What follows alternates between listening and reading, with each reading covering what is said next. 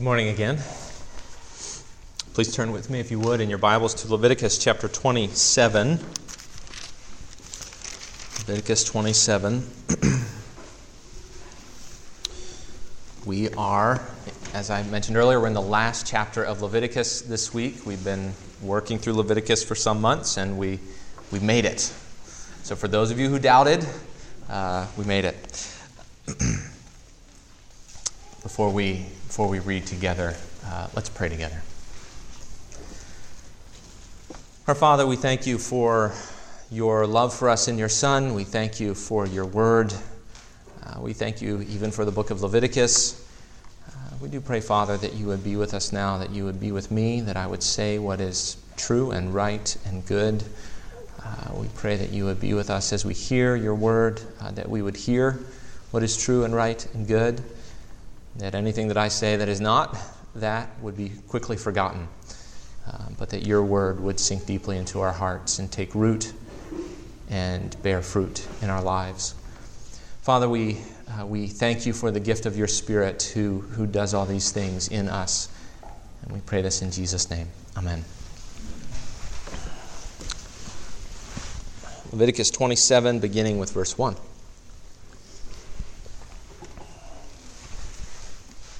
The Lord spoke to Moses, saying, "Speak to the people of Israel and say to them, if anyone makes a special vow to the Lord involving the valuation of persons, then the valuation of a male from 20 years old up to 60 years old shall be 50 shekels of silver, according to the shekel of the sanctuary. If the person is a female, the valuation shall be 30 shekels. If the person is from 5 years old up to 20 years old, the valuation shall, for a male, be 20 shekels, and for a female, 10 shekels. If the person is from a month old up to 5 years old, the valuation shall be for a male 5 shekels of silver, and for a female the valuation shall be 3 shekels of silver. And if the person is 60 years old or over, then the valuation of a male shall be 15 shekels, and for a female 10 shekels. And if someone is too poor to pay the valuation, then he shall be made to stand before the priest, and the priest shall value him. The priest shall value him according to what the vower can afford. If the vow is an animal that may be offered as an offering to the Lord, all of it that he gives to the Lord is holy. He shall not exchange it or make a substitute for it, good for bad or bad for good. And if he does in fact substitute one animal for another, then both it and the substitute shall be holy. And if it is any unclean animal that may not be offered as an offering to the Lord, then he shall stand the animal before the priest, and the priest shall value it as either good or bad. As the priest values it, so shall it be. But if he wishes to redeem it, he shall add a fifth to the valuation. When a man dedicates his house as a holy gift to the Lord, the priest shall value it as either good or bad. As the priest values it, so it shall stand. And if the donor wishes to redeem his house, he shall add a fifth to the valuation price, and it shall be his. If a man dedicates to the Lord part of the land that is his possession, then the valuation shall be in proportion to its seed. A homer of barley seed shall be valued at 50 shekels of silver. If he dedicates his field from the year of Jubilee, the valuation shall stand. But if he dedicates his field after the Jubilee, then the priest shall calculate the price according to the years that remain until the year of Jubilee, and a deduction shall be made from the valuation. And if he who dedicates the field wishes to redeem it, then he shall add a fifth to its valuation price, and it shall remain his. But if he does not wish to redeem the field, or if he has sold the field to another man, it shall not be redeemed any more. But the field, when it is released in the Jubilee, shall be a holy gift to the Lord, like a field that has been devoted. The priest shall be in possession of it. If he dedicates to the Lord a field that he has bought, which is not a part of his possession, then the priest shall calculate the amount of the valuation for it up to the year of Jubilee, and the man shall give the valuation on that day as a holy gift to the Lord. In the year of Jubilee, the field shall return to him from whom it was bought, to whom the land belongs as a possession. Every valuation shall be according to the shekel of the sanctuary. 20 gerahs shall make a shekel. But a firstborn of animals, which as a firstborn belongs to the Lord, no man may dedicate, whether ox or sheep, it is the Lord's. And if it is an unclean animal, then he shall buy it back at the valuation and add a fifth to it, or if it is not redeemed, it shall be sold at the valuation. But no devoted thing that a man devotes to the Lord, of anything that he has, whether man or beast, or of his inherited field, shall be sold or redeemed. Every devoted thing is most holy to the Lord. No one devoted who is to be devoted for destruction from mankind shall be ransomed. He shall surely be put to death. Every tithe of the land, whether of the seed of the land or of the fruit of the trees, is the Lord's. It is holy to the Lord. If a man wishes to redeem some of his tithe, he shall add a fifth to it. And every tithe of herds and flocks, every 10th animal of all that pass under the herdsman's staff shall be holy to the Lord. One shall not differentiate between good or bad, neither shall he make a substitute for it. And if he does substitute for it, then both it and the substitute shall be holy. It shall not be redeemed. These are the commandments that the Lord commanded Moses for the people of Israel on Mount Sinai.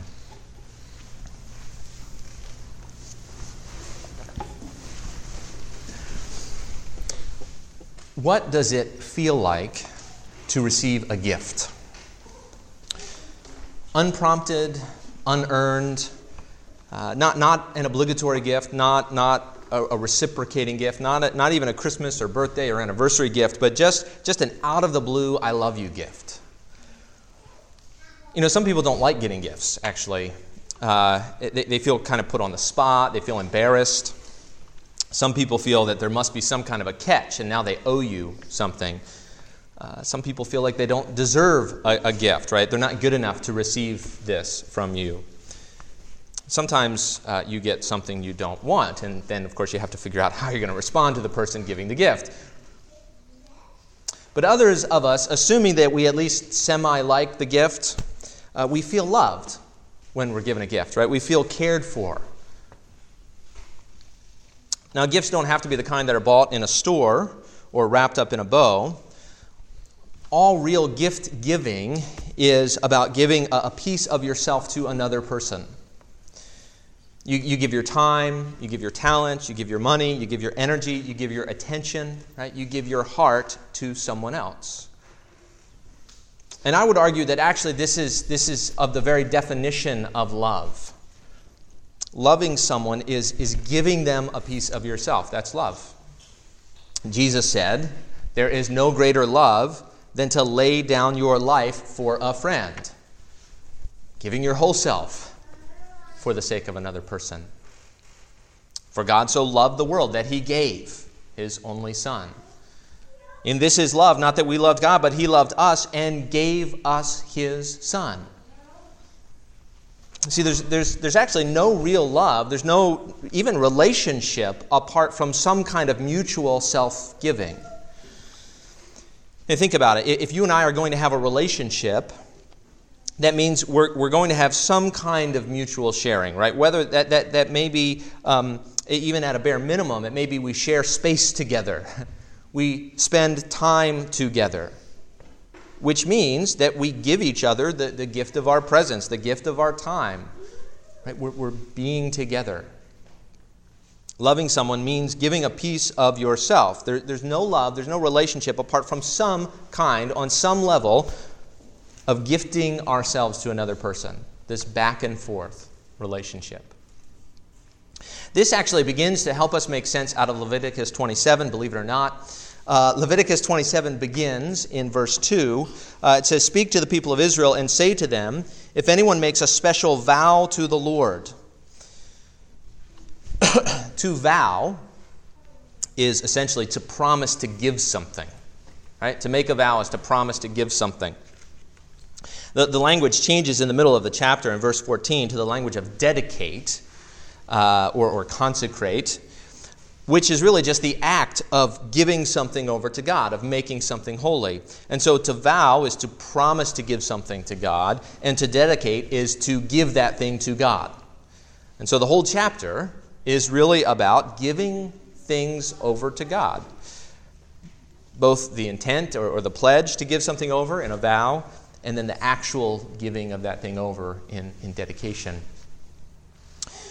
You can see in our outline this morning on the back of the bulletin, this is what we're going to talk about, this idea of gift giving to our Father. And so you see the three main points on the outline. We'll talk about thank you gifts and life as a gift from the Father, and then life as a gift to the Father. And I guess one of the questions that you can be thinking about as we work through this passage, as we think about vowing, promising, giving, gift giving, is really how can I give myself in love and gratitude to the Father. Right? How can you as an individual, as a particular person, right, give of yourself to your Father? So first we'll talk about thank you gifts. Right? Essentially vows were thank you gifts. You know what a thank you gift is, right? Someone has done something for you and you want to express your thanks, your appreciation for that person. And so you give them some token of that appreciation, a small gift which represents your thanks. Thank you gifts are not paying the person back, right? At least they shouldn't be. They're not bribes. They are merely an expression of gratitude. It's a way of saying thank you to another person. Vows were like that. You see this in the Psalms. Someone makes a vow to God in thanks for some saving act that God has done. So God does something for the person. He cares for the person in some unique way. He provides for them. And the person makes a vow to express thanks to God by giving over something to the Father. Vows and dedications both were acts of thanksgiving. Sometimes they were promised ahead of time in the Psalms, but even then, it shouldn't be seen as making a deal with God, but as promising to offer thanks when God comes through. God, when you come through for me, here's how I'm going to thank you. Here's how I'm going to praise you. This chapter 27, just kind of facilitates the giving of thanks in Israel. Gift giving and giving thanks, of course, are parts of life, everyday life, and these laws regulated that in Israel's ceremonial context. Right? I mean, how do you give a gift to God? Well, here's some regulations, right, that would help Israelites to give thanks to their Father. People gave thanks to God in Israel by offering gifts to Him, which in Israel meant bringing that to the priest or to the temple. One might offer themselves as a gift. We saw that from the very start of the chapter. And what that meant was you were offering your service to God. Right? God, I'm going to offer you my service in thanks for what you've done. You might offer an animal. If it was clean, a sacrificial animal, that meant you sacrificed that animal on the altar. Unclean animals, along with houses and fields, could be offered to God as well, offered to His service, given over to the priests. If you vowed one of those things, though, they could also be redeemed, which basically meant you bought back your own gift, which is kind of a weird concept for us. When someone gives us something, we don't look kindly on them when they ask for it back. But the idea here is, you give something over, you vow something to God, but then for whatever reason you realize you need that thing, and God in His grace allows you to redeem it. The same way He redeemed us, though there's a cost, right? So you had to add 20% of the object's worth, and that was kind of the price on reneging on your vow. Maybe it was there to discourage people from making rash vows, which we often do, right? Throughout history, people have made the kind of vows where, God, if you will get me out of this right now, then I will give you fill in the blank, right? That's a rash kind of vow, right? You're making it on the spur of the moment. You don't really mean it, right? You don't have any intention of giving that thing to God, but you're just hoping that you can buy God off with a vow, with a promise. And so there's sort of a discouragement here from making rash vows, because if you want that thing back, you had to pay an additional 20% for whatever it was, the field or the house or the animal. The end of the chapter just talks about things that could not be dedicated. Firstborn animals could not be dedicated because all the firstborn animals in Israel already belonged to God. They were already to be consecrated to Him or given over to Him, so you couldn't dedicate to God what was already uniquely His. Things devoted could not be dedicated. Devoted, what's the difference? Devoted, dedicated, all kind of sounds the same to us. Devoted was a much stronger word than dedicate. It really means something that is off limits, right? If something was devoted, it was off limits. Most often it referred to things that were given over to God by way of destruction, things that were meant to be destroyed because they were uniquely God's, they weren't ours, hands off kind of thing. So the point, again, is you can't dedicate to God something that was already devoted completely to Him.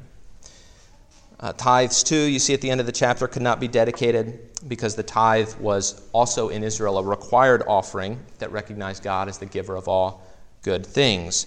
And so this chapter, as odd as it is to us, it just facilitated for Israel the giving of gifts to the Father. What can be given, what can't be given, how to give that thing, and what happens when you promise to give something and then you realize you need it back, right? So all of sort of the facilitation of that gift-giving process. It's strange to us. It's strange to us in part because we don't even think about giving gifts to God. I mean, that part alone is strange to us, right? Besides all of the sort of the litigious nature of the chapter for us, it's strange even to think about just giving gifts to God, period. Like, what does that even mean? What does that look like? Well, hopefully it will become more concrete as we go through it this morning. Which actually already brings us to our second point, which is life as a gift from the Father. Life as a gift from the Father. Life is a gift from our Father. We already said that love is about giving gifts. It's giving of yourself to another person. If all of life is a gift from the Father, that means all of life is about the Father's love. Right? Because it's His gift. And only when I get that will life actually as a gift to the Father begin to make sense, right? You can't understand the one without the other. And the reason is sometimes gifts are bribes, right? I mean, you know that kind of gift. Someone is mad at you, and you messed up. Maybe it was at work, maybe it was at home, maybe it was with a friend, and you do something a little extra to try to kind of win them back, to try to gain back their favor. Often this is out of fear, right? Because I need this person's approval, right? I want them to like me. I don't want my boss to be mad at me at work. I don't want my spouse to be mad at me at home. And I kind of try to win them back through a gift. It might be little, right? It might be a card or taking them out to eat or staying late at work to get a project done because your boss will be happy with you if you do that. Remember, gifts don't have to be in a bow, right? Just giving a little something extra. You see, if I'm unsure of the Father's love, then everything that I do for Him will be done to try to gain certainty, right? Like trying to smooth things over with my boss. If I'm not sure of the Father's love for me, then anything I give to Him is going to be tainted with this idea that maybe God will love me a little more if I do this, whatever this is. If I go to church, if I pray, if I give to the poor, well, it doesn't matter, right? I want to be sure God loves me, so I do something. I want to be sure God will forgive me, so I do something. I want to be sure God won't turn His back on me, so I do something. That's not a gift of gratitude, right? That's an attempt to control God through my actions. That's a bribe, right?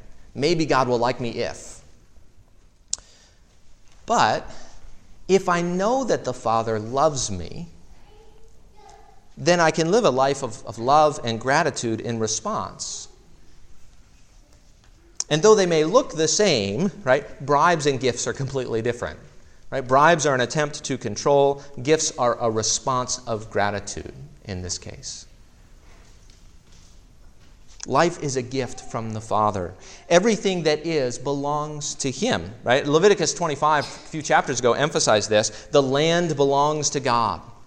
Which means everything that comes from the land belongs to Him. He made it, it's His. We are His servants, right? He made us. God created all that is. God upholds and oversees all that is, which means everything that you have and everything that you are, your life, your breath, your strength, your food, your house, your iPhone, your college education, right? Everything is a gift from the Father. Salvation also is a gift from our Father, right? The Bible teaches that humanity from the start spurned God's gift. God said, look, everything is yours. He placed Adam and Eve in the garden. Everything is yours, but not that, right? God said there was one tree that was off limits. So what do we immediately do? We run for what is not ours. We spurn the gift giver by rejecting his gift and stealing his personal belongings, right? The problem is this is not just a friend. This is the God of the universe, right? This is not petty theft. This is cosmic treason. And the punishment for rejecting the Father's gift and robbing the Father's house is being kicked out of that house and left for dead. Or to put it differently, right? Having rejected God as God and decided we were going to run life our own way, God was perfectly just to reject humanity as his people. The Bible teaches that the wages of sin is death. And God is just to leave humanity to our own devices, to finally abandon us. And yet, instead of that, he gives another gift. God gives us the gift of his Son. God's Son becomes a man. He enters the world as a baby, and he gives his life for our sins. He takes the punishment for our cosmic treason, that we might be forgiven. And Jesus then pours out the gift of his Spirit to free us from the power of sin, to enable us to cry out to God as our Father, to strengthen us to walk in new life and to be with us always. He gives us the gift of his presence.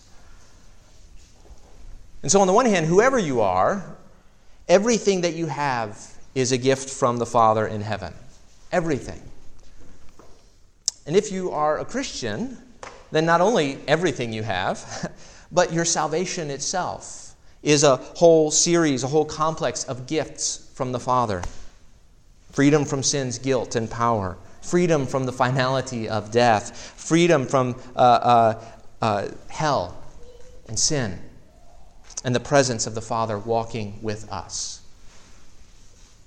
God made you. God provides for you. The Father has a kind and benevolent love for all people. And yet if you want to know his saving love, his forgiving love, his personal presence, that is found in his Son and in all that God did in Jesus at the cross. Okay, so according to what we've said already, love is about giving part of yourself to another, which means we see the Father's love in creating the world and preeminently in sending his Son. Right? The Father loves you. Everything that you have is a gift from his hand. And only with that foundation can we then begin to think about and talk about life as a gift to the Father. You know, our giving of any kind to the Father is always a response to the Father's love and grace. I mean, even the placement of this chapter in Leviticus, right, at the very end of Leviticus, is like saying, okay, in light of all my grace, in light of the blood which cleanses of sin and removes guilt and brings forgiveness, in light of my mercy, here is how you can respond. You can give yourself to me. And there are 6 things about this giving that I want to look at. You see them listed there in your bulletin. And the first is that, really building on what we've already said, God enables us to give.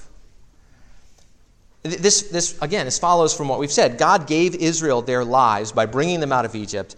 God gave them a land by bringing them into the promised land. All of life was fundamentally his, but he gave that life to Israel. And that means whatever Israel would have to give to God, it was really a giving back to him. Right? They didn't have anything. They would have been slaves in the mud pits of Egypt were it not for God bringing them out and planting them in a new land. So all that they had to give to him was his, but he bestowed it on them so they could return it as a gift to him. We are fundamentally recipients of life as a gift. Right? We are receivers, not givers. And as a receiver, though, I'm empowered to give in response. Or to put that differently, one of the great gifts of God to his people is the ability to give ourselves back to him.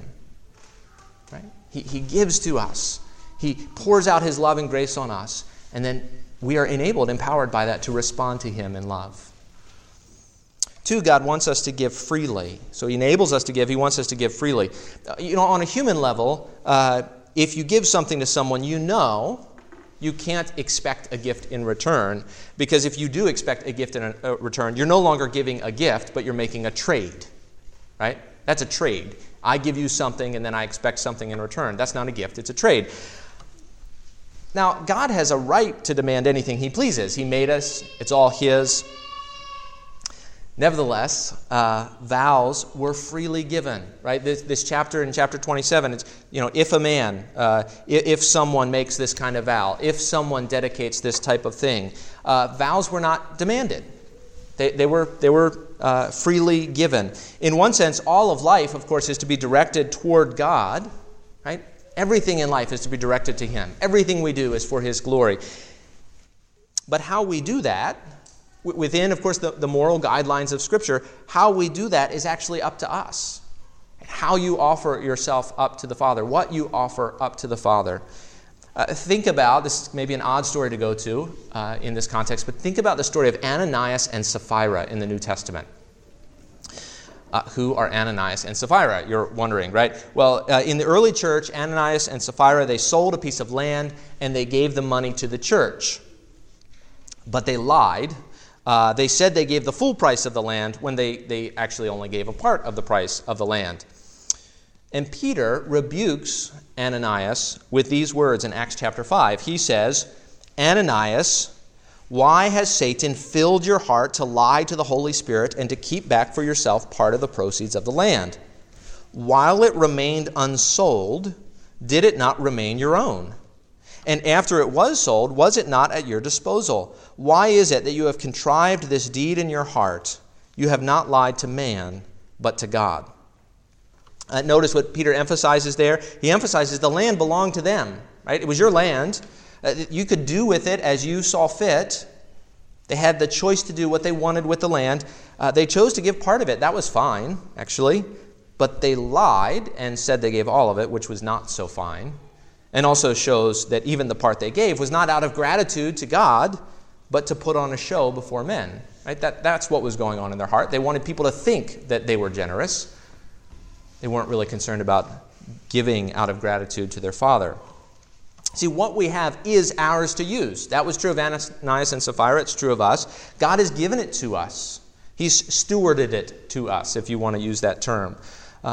Does God want us to return some of our time and talents and money and energy and attention to Him in thanksgiving? Of course He does.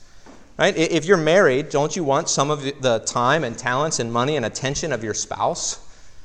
If your spouse spent all of their time with other people, all of their talents and money on other people, and only gave their attention to other people, that would be a problem. God wants us to return our lives to Him because He wants, but He wants us to do it freely, not under compulsion. You see this in a couple different verses in the New Testament, 2 Corinthians 9:7, where Paul says, each one must give as he has decided in his heart, not reluctantly or under compulsion, for God loves a cheerful giver.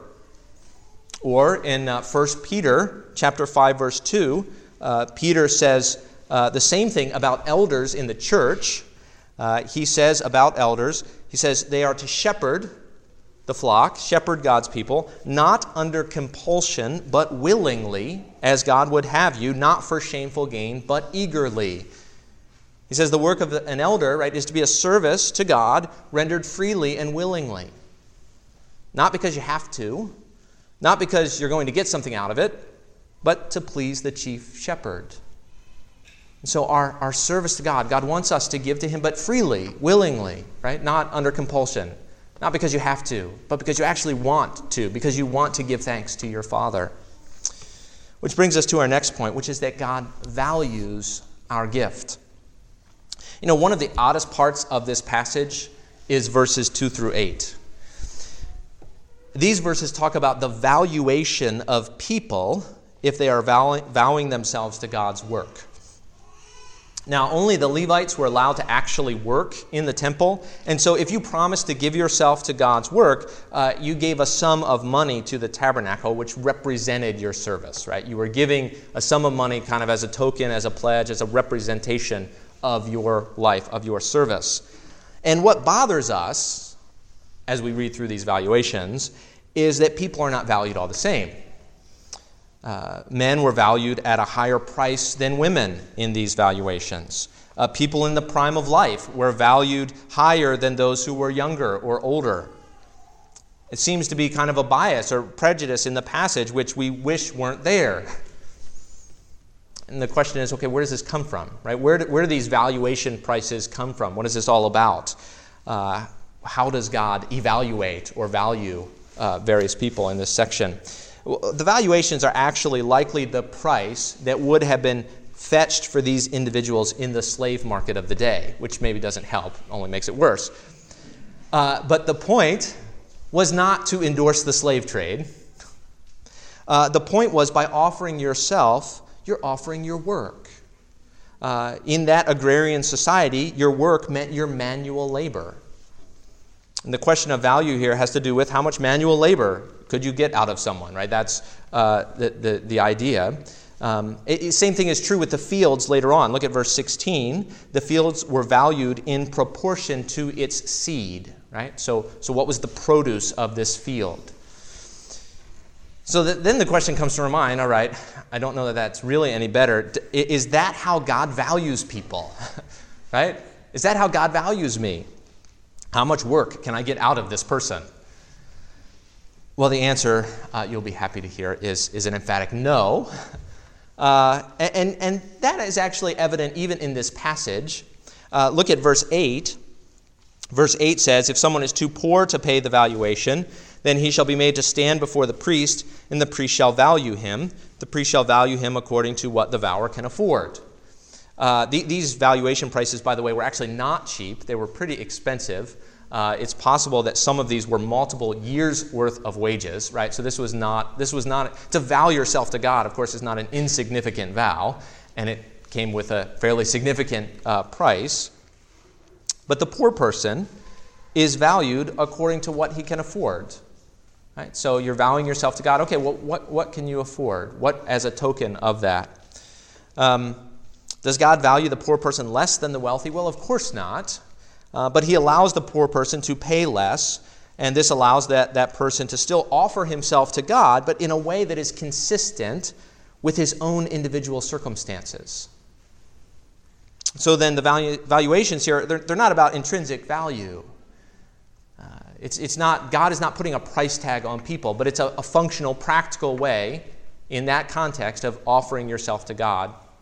The problem is when we begin to ask the question, how valuable am I, or how am I valuable to God, right? How am I valuable to God? We're already beginning to ask the wrong question. In Deuteronomy, God says to his people at one point, I loved you because I loved you.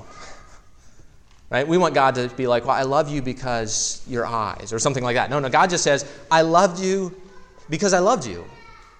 God values us highly because he has chosen to value us highly. You simply are valued by God. Jesus says to his people at one point in Matthew chapter 10, he says, are not 2 sparrows sold for a penny? And not one of them will fall to the ground apart from your Father. But even the hairs of your head are all numbered. Fear not, therefore, you are of more value than many sparrows.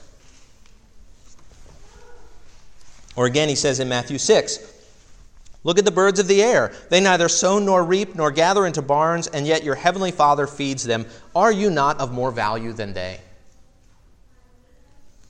We are valuable to our Father. People are more valuable than birds, and God cares for the birds, Jesus said. God cares for them, he provides for them, and yet you are more valuable than that. The parables of the lost coin and lost sheep and lost son in the Gospel of Luke are all about how much God the Father seeks out lost people. He values them, he pursues them, he searches for them, he even rejoices over them when they are found. So we are valuable to our Father. He has chosen to enter into a relationship with sinful people like you and me, and he values when we give ourselves back to him. Maybe we could even use a different word there. This brings us to the fourth point, right? God delights in our giving ourselves back to him. God wants us to give ourselves to him. Romans 12, verse 1 says, offer yourselves a living sacrifice, holy and acceptable to God. God wants us to give to him. That's part of the back and forth of relationship. And in the Old Testament, the sacrifices it's said again and again about the sacrifices that they are a pleasing aroma to God. Right? That's one of the aspects of sacrifices in the Old Testament. They're a pleasing aroma. Well, God says, I want you to be a sacrifice. I want you to be a pleasing aroma to me. I want you to offer your life to me so that I can delight in it. In part, God delights in us because of his image. Right? We were made in the image of the Father. We were made to reflect our God in the world. God, of course, is supremely beautiful. And when we reflect him, we reflect his beauty. God delights in his image in us. It's an image that's marred by sin, that's sure, but it's not completely destroyed. And so our giving of ourselves to one another and to God, that's actually living out part of the image of God. He is the great giver, the giver of all good gifts. And when we give to one another, when we give to Him, we're reflecting that. God delights in us when we reflect His goodness and His grace. Now, that doesn't leave us any room to boast here. This is not about boasting. It's not about works righteousness, like how much can I give to God and then show off to the rest of the world. God's love is free, right? God loved us from eternity past. He sent His Son to bear our sin. He has adopted us as His children, all before we did anything good. The Father loved us and took us to Himself, and now we freely, as His people, offer ourselves back to Him as a pleasing aroma, a delight to our Father. God delights when we give ourselves to Him through His Son Jesus, to be sure. He delights when we give our time, when we give our talents, when we give our money and energy and attention to our Father.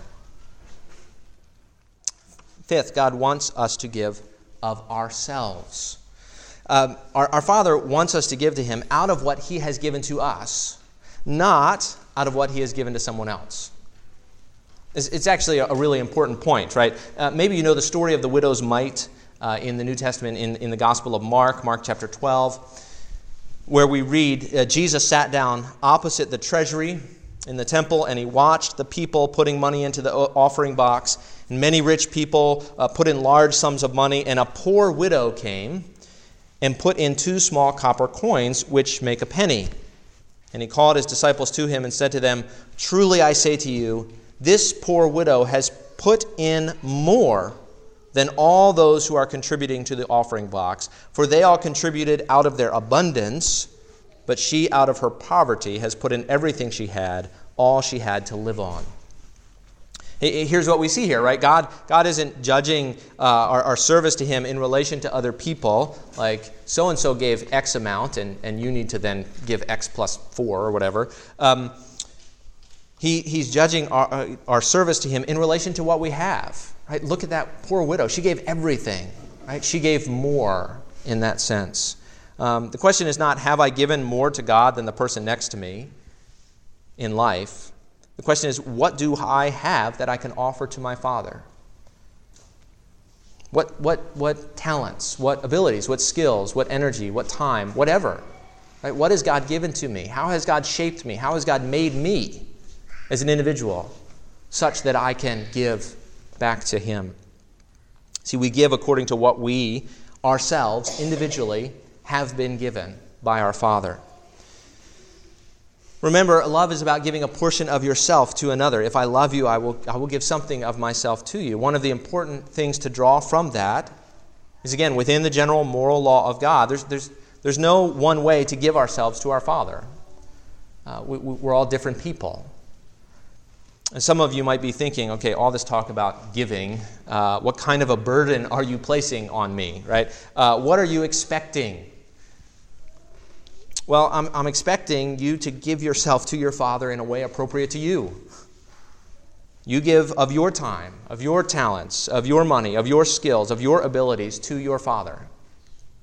In one sense, everything, we're to use all of those things for the glory of God, right? That's true. Everything we do is to be for His glory. But there is a way in which we might give ourselves to our Father in specific ways, at specific times. So, giving of myself to my Father may mean giving of myself to the work of His church and of His gospel. It may mean giving to the poor in Jesus' name. It may mean giving financially to your church, whether this one or another. Some of you have been probably wondering whether I'm going to actually say that or not. All this talk about giving, he's got to talk about money at some point, right? All Christians are called to give to the work of their church in some way. Certainly, the money given in this passage went to the Old Testament tabernacle work of gospel ministry. That's what it went to. That is so giving financially to the church today is one important way of giving to gospel ministry. Right? That's one important way of giving to the work of the gospel. That is a component, but it's only a component, right? Giving may mean serving your church, whether this one or another, in some other way. It may mean giving your time and money to other worthy causes, especially those which exalt the name of Jesus. It may mean, if you're a medical doctor, you give some of your time to short-term medical missions to serve those in need in other parts of the world. It may mean you go into full-time medical missions. It may mean, if you're a lawyer, you do pro bono work, right, when you're able for those who are less fortunate and can't afford it. It may mean using your home as a place of hospitality for church Bible studies or for other people in need, welcoming them into your home. It may mean spending extra time with non-Christians, sharing God's grace with them. All of us are called, of course, to share God's grace with those around us as we have opportunity. That's a calling for every Christian. But some people will devote their time to that pursuit in an even greater way. Studying how to share the gospel, studying apologetics, getting to know people in an even deeper way, spending their time. Others, though, will serve in a soup kitchen, right, to feed the homeless as a way of showing the love of Jesus. And the point is that there are a myriad of ways, myriads of ways to give of ourselves to our Father. No one can expect you to do any one of these things because no one can do them all. Right? You can't do everything. One, we don't have the time to do everything. Two, you as an individual haven't been equipped to do everything. Right? You are one person, one part of the church, one individual piece, a part of the body. Right? How are you called to serve? Right? That's the question. The question is, what has God given to you, right, that you might return to Him in gratitude and thanks? God wants us to give Him ourselves. Now, He's not keeping score, right? He's not rating your gifts on a scale of 1 to 10. It's not like, all right, this one goes in the white elephant gift exchange for next year, and this one's good, right? This is a keeper, and this is not. He just wants your heart, right? Your particular heart expressing itself through your life. Which brings us to the last point, point 6. Giving is our joy. Our goal in giving is the delight and joy of our Father. And delighting our Father is our joy. Jesus says it is more blessed to give than to receive. Now, we really don't believe this. I don't believe it. I know I've met a few people, like one, who actually believes this. I don't. It's hard to believe that. But joy is found in giving. Jesus said it, so we know it's got to be true. Yes, joy is found in grace, and so it's found in receiving the Father's love, right? There's a definite component, right? We receive from the Father, and that is our joy. But joy in life is often found in making another person smile, right? In bringing joy to those around you. The same thing is true in our relationship with our Father. We want to bring joy to His eyes. We want to bring a smile to His face. And one of His gifts to us is enabling us to do just that. It's just the logic of relationships, right? Love and relationships are about giving of yourself for the joy of another person. The gospel is about God giving of Himself in the cross for the joy of sinful people, that we might be forgiven and draw near to our Father. And the Christian life is about us giving of ourselves for the joy of our Father, that we might delight in giving back to Him some of what He has given to us. Let's pray. Our Father, all of life is a gift from You. Everything that we have, everything that we are, it's all from Your hand. Father, you have given it to us as a gift. I pray, Father, that You would work in our hearts, that we would be grateful. So often we're not. Work in us that we would be grateful, Father, that we would respond in love and service to You, in giving of ourselves back to You for Your glory, for Your name, for the spread of Your gospel, that Jesus would be exalted. We pray this in Jesus' name. Amen.